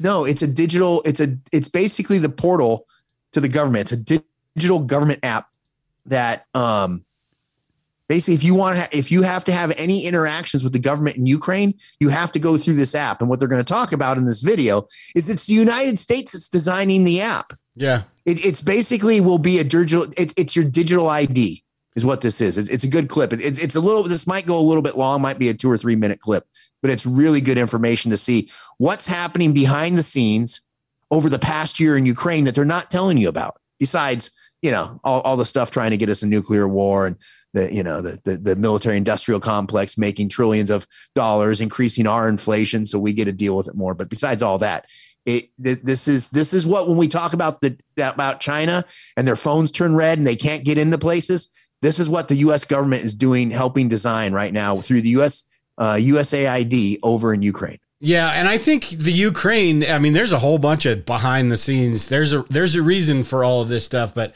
I think it's kind of a proving ground for the stuff that they can't roll out here because of all sorts of legal issues. But at some point they will be able to, so they'll just iron a few things out there. I'll play the first few minutes of this. It's a pretty good, it's redacted, and they are on Rumble as well. And they've got quite a few good videos. I think this is 2 weeks in a row we've played their stuff. But and actually, I didn't watch much of these guys until you brought them to my attention. So, but let me go ahead and play this, just the first few minutes of this clip. As our viewers know, we've been covering extensively here on the show the war in Ukraine, looking at, of course, what's been unfolding on the battlefield and the geopolitics associated with it. But one of the big stories that hasn't gone reported at all is the digital transformation of Ukraine. What is going on here? In fact, many people don't know that the Zelensky government has created a laboratory, turned Ukraine into what they call a digital transformation. In fact, Zelensky himself has even set up an entire ministry dedicated to advancing this digital transformation. What is this all about? Redacted correspondent Dan Cohen just filed this investigation. Watch. On January 19th, USAID Director Samantha Power appeared at the World Economic Forum in Davos, Switzerland, to promote a digital identification smartphone app called Dia. And one of the most incredible things that Ukraine has developed over the last few years is an app called Dia that now delivers 120 services to the people of Ukraine. Standing next to Power was Mikhailo Fedorov, Ukraine's Minister of Digital Transformation and Vice Prime Minister. Fedorov is a graduate of NATO's educational program in Ukraine and the World Economic Forum's Young Leader program. He's the key figure implementing what is known as Ukraine's digital transformation, a program to transform the country into an electronic state controlled by Silicon Valley big tech corporations and U.S. military intelligence. Thank you to the USAID team because we got support for DIA, and we are ready to share our expertise with other countries because digitalization is foundation of transparency and of democracy. Digitalization is the foundation of democracy. Basically, anything that you do in Ukraine is going to be tracked. Any services, any relief has to go through that app. That they can shut off your services, that they're talking about running elections, all kinds of stuff. And we're talking about the government of Ukraine that has shut down, imprisoned reporters, has banned religious services of some churches, has done all kinds of crazy stuff. And our government is the one basically behind the scenes using USAID, U.S. Agency for International. I did security for them overseas. International Development is creating this, and they're getting ready to start rolling out to African countries. This is how they're working it, right? Let's put it in Ukraine. Let's roll it out to these other countries. And you know where it's coming eventually. Yeah. It'll come to us. Oh, and guess what? It has your digital dollar wallet all set in there. More and more Hunger Games, pushing us to the Hunger Games, man. Yeah. And all of this stuff is coming. I mean, all of it is coming. The digital dollar, like it or not, is coming, but it's a matter of how it gets implemented and how much they're able to do all that stuff. How much of our freedoms still exist after this next round of digitization. Well, let me ask you this. So they come out with the Freedom app. They're going to call it something great like the Patriot Act, the Freedom app, whatever, right? Yeah. The Independence app, some shit. They're going to come out with that and they're going to say, yeah, this is a great app. And this is how you need to file your income taxes, because it's illegal not to file income taxes, right? So they're going to figure out some way to force people into this shit. Mm-hmm. And I don't know, does it come out next year or 5 years? I don't know, but it's not like our government is doing anything to have less control. I mean, I'm not a big Marjorie Taylor Greene fan, and at the same time, her thing about the national divorce, which I think she said it terribly when she first came out and said it. Yeah, about she did. Let's go to federalism. Let's reduce the size of the federal government, put more stuff on the states. I don't know where that crazy idea came from. Like the Declaration of the Constitution, the founding fathers, right? She's pushing for that. And that's what they don't want that. That's why this app is something they want. They want that control. They want to be in your hip pocket. Yeah. Which is all going to lead to just more control, more tyranny. And again, whatever the timeline is until you can't do a damn thing. And, I think it's kind of inevitable. I think how it unfolds, I think is still up in the air, but it is going to unfold that way. The paper dollar is going to be gone. Now, I don't think you'll ever be able to get rid of gold, silver, precious metal, stuff like that. But the dollar bill, I mean, it's not like the United States has never had a law where they demanded that everybody turn in their gold and their precious metals. True. Yeah. Right. Yeah. I mean, it gets back to what do they make illegal and legal, and then how do they enforce that? Yeah. Because they can. What do you do? It goes to pistol braces, right? Yeah. I have a letter from the BATF from about 5 years ago when I said them, this is all the things I want to put on this rifle. Is this okay? Is this within the law? Yes, you're all good, right? And it was because it had a pistol brace. It had the I think it's a Shockwave wave or something like that on. Anyhow, now according to the BATF, that thing's illegal. Yeah. Right. You have government agencies really. Well, we'll see how that works out in court. You have government agencies setting law. The fuck the government agency setting law? That's Congress is supposed to do. Yeah, you would think. That's the way it's supposed to be. Not you would think. Yeah, yeah. I think it's going to also turn out to be something like in a few years, if Americans haven't quite accepted it, it's going to be the talking point of, look at Europe's doing it. Look at all these countries that are doing this. Why are we so reluctant to start doing this and that? And it's going to get pushed as something that, we got to get up with the times. All these other countries don't have the gun problem that the United States has. We need to get up with, we need to start doing the same thing as the other countries and get into the 21st, 23rd, whatever century it's going to be when all that happens. But my thing is, and going to the whole guns thing, someday that's going to matter. It may be 200 years from now and I may not be around, but the people that are around when that matters are going to either be pissed at the people that let it go away or are going to be celebrating the people that made sure that the Second Amendment was still there and still intact. I think that's fantasy land, man. I think technology is evolving to the point where they're going to get past the point where the technology that they have to suppress us and to control us, it outpaces whatever you can do. How you can defend yourself with a firearm. Maybe I'm thinking some futuristic bullshit here, but I think that's all they have to wait for until they get a hand up with whether it's drone swarms. I don't know. Put whatever science fiction kind of thing you have. They're pushing for it. They have Moore's law, right? Which we used to say like it's the technology doubles every so many years. It was like this constantly how technology would speed up. Moore's law doesn't even apply anymore because technology is evolving so fast, right? And what are they doing with the technology? They're not doing it to better our lives. I mean, if you want to consider the phone in your hand, I'm looking at going back to an iPod so I can still listen to audiobooks and the stuff that I want.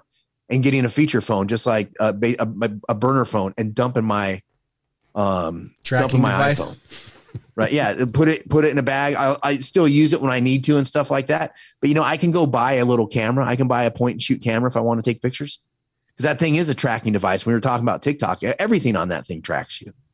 Yeah, right? It's the most invasive thing we have. So, no, I don't know. Lucky guy in the chat says, we moved to the central bank digital currencies and we're all effed. Yeah. And I think they're pushing it. And I think that's where I used to kind of always like snicker at the whole barter thing. But I think getting barter stuff and gold, silver, that kind of stuff is more important because that's the only thing you're going to have when they say, hey, we're not using cash anymore because we have, whatever, some person in Africa, ate a mango or, a fruit bat, and now they got some disease, and that disease is passed through money because it sits in cotton. So we got to get rid of all of our money. Right? Yeah. They'll come up with some way to get rid of the money. So then you end up going back to some sort of barter system, right? I mean, if you live out somewhere where you can do that, I mean, I guess in a city you're screwed, but that's where the whole black market stuff will come up. And that's where I think having stuff to barter that will be of value is a good thing. Yeah. Get yourself a windmill and start stacking gold and silver. Hey, you did bring up something about technology, though, and it reminded me of this video that I wanted to play. It's about Boston Dynamics and the technology. And in our trailer here on Rumble, I've got this video where this robot's basically shooting at this dude and missing on purpose. But it's this, and Boston. I want to be clear. Boston Dynamics has said that they will not make their robots for military, but there are plenty of other companies that will. So it's not like this stuff. Somebody is. I mean, this robot right here proves it, right? Somebody's making a robot that's going to shoot a gun. But I want to play about a minute of this because it shows how what you were talking about is probably pretty damn true, because technology is advancing to the point where what is your pick your round. What is that going to do to that robot? Not a whole lot. Let me play this video real quick and then we can elaborate on that. Robots may end up taking over, not through conquest, but convenience. The Massachusetts-based company is keen to play down these claims. Yet for all the positive PR and dancing robots, there is a darker side to all this.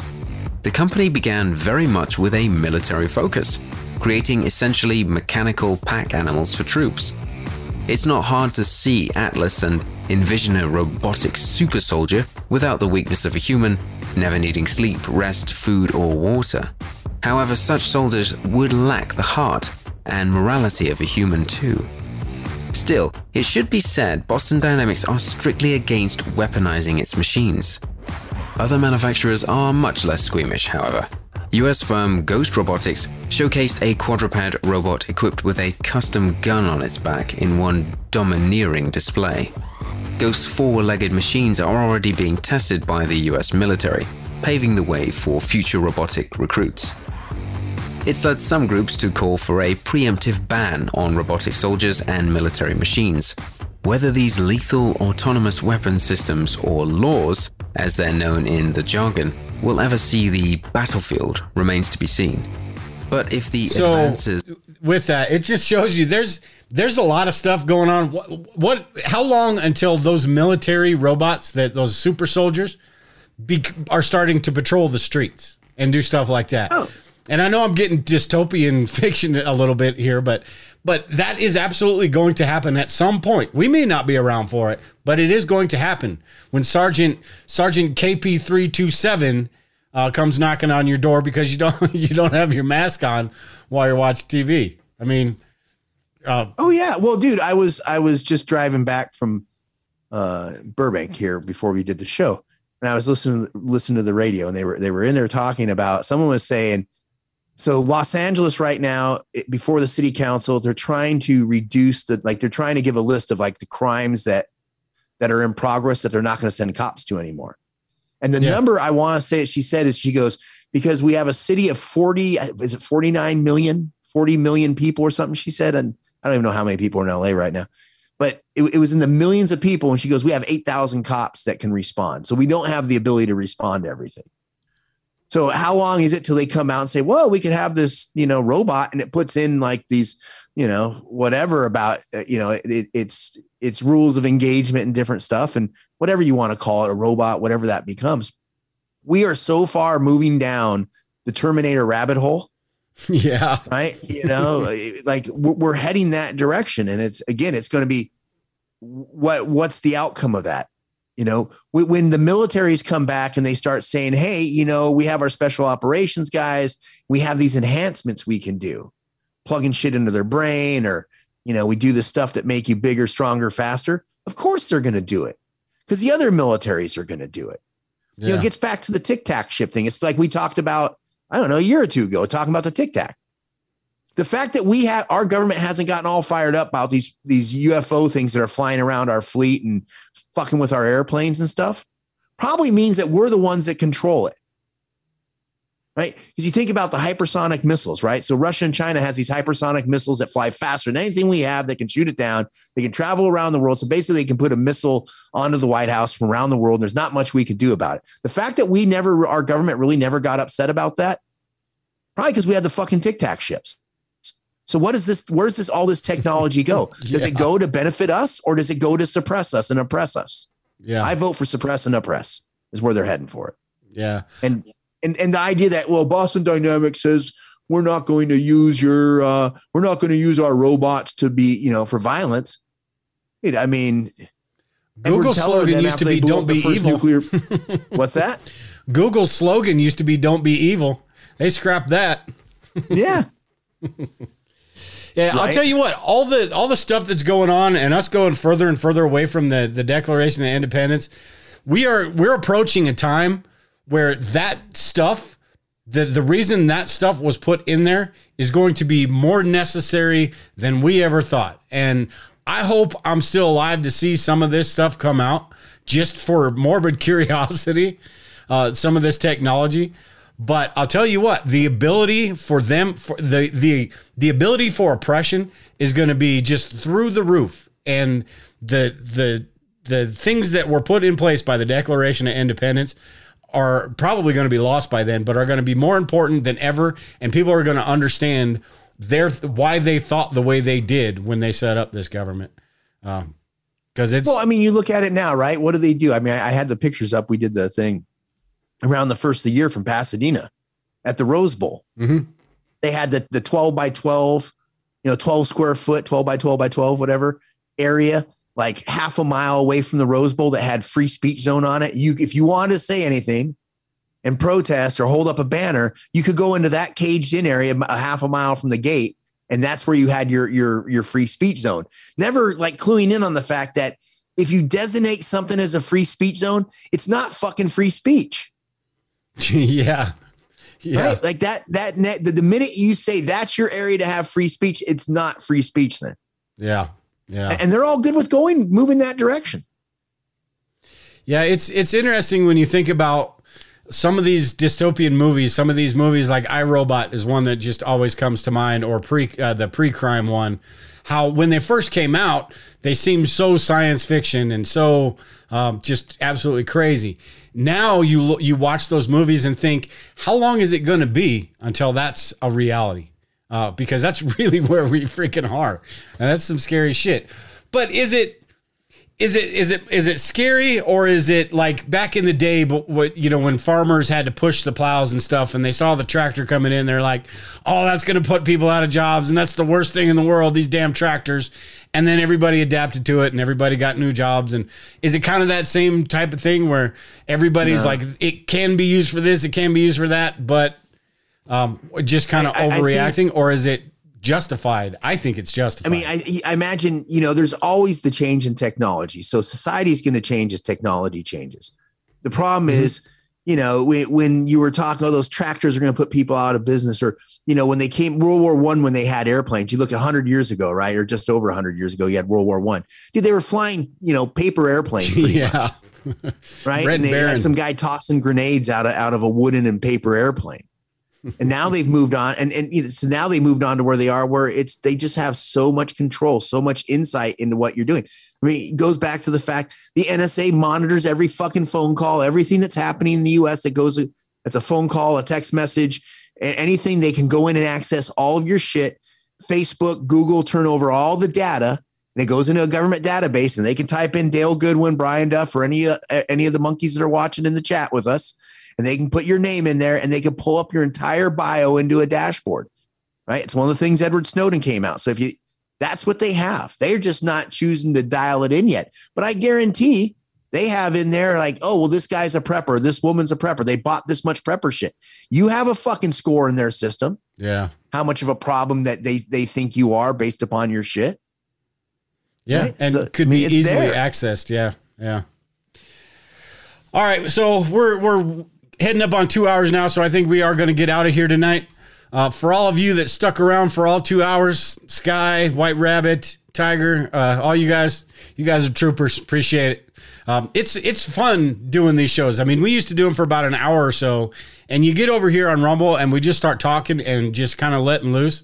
It just kind of flows. So the shows will be, maybe not all of them be 2 hours long, but they're definitely more fun over here. And if we have more fun and you guys are sticking around, why not? But hey, remember, smash the like button. And if you like what you see here, man, please share the episodes. It totally helps get the word out and build the audience and all that. And it's a good thing. It's fun again now that we're not doing over the on YouTube Rumble. stuff It's almost like 10 years ago when you could actually say what the hell you wanted to say and not have to worry about getting in trouble with it. Now, we're being recorded by the NSA and all that crap, so it's not like this can't be, future pre-crimed, but we'll cross that bridge when we do, I guess. At any rate, everyone for sticking around today. Appreciate y'all joining in. Brian, you have any pearls of wisdom or anything before we get out of here tonight? No, man. Everybody, you have a good, safe week, and don't let the government get you. Yeah. Or don't make it easy. They're going to do whatever the hell they want, but don't make it easy. All right, everyone. Take care and prepare. We'll talk to you all later. Bye. Thank you for listening to another episode of The Survival Preppers. Be sure to subscribe on your favorite podcasting platform so you never miss an episode. And don't forget to join us on YouTube for our weekly live shows. For more information or to connect with Duff and Dale, visit thesurvivalpreppers.com or thebugOutlocation.com for members-only content and prepping courses. See everyone next time.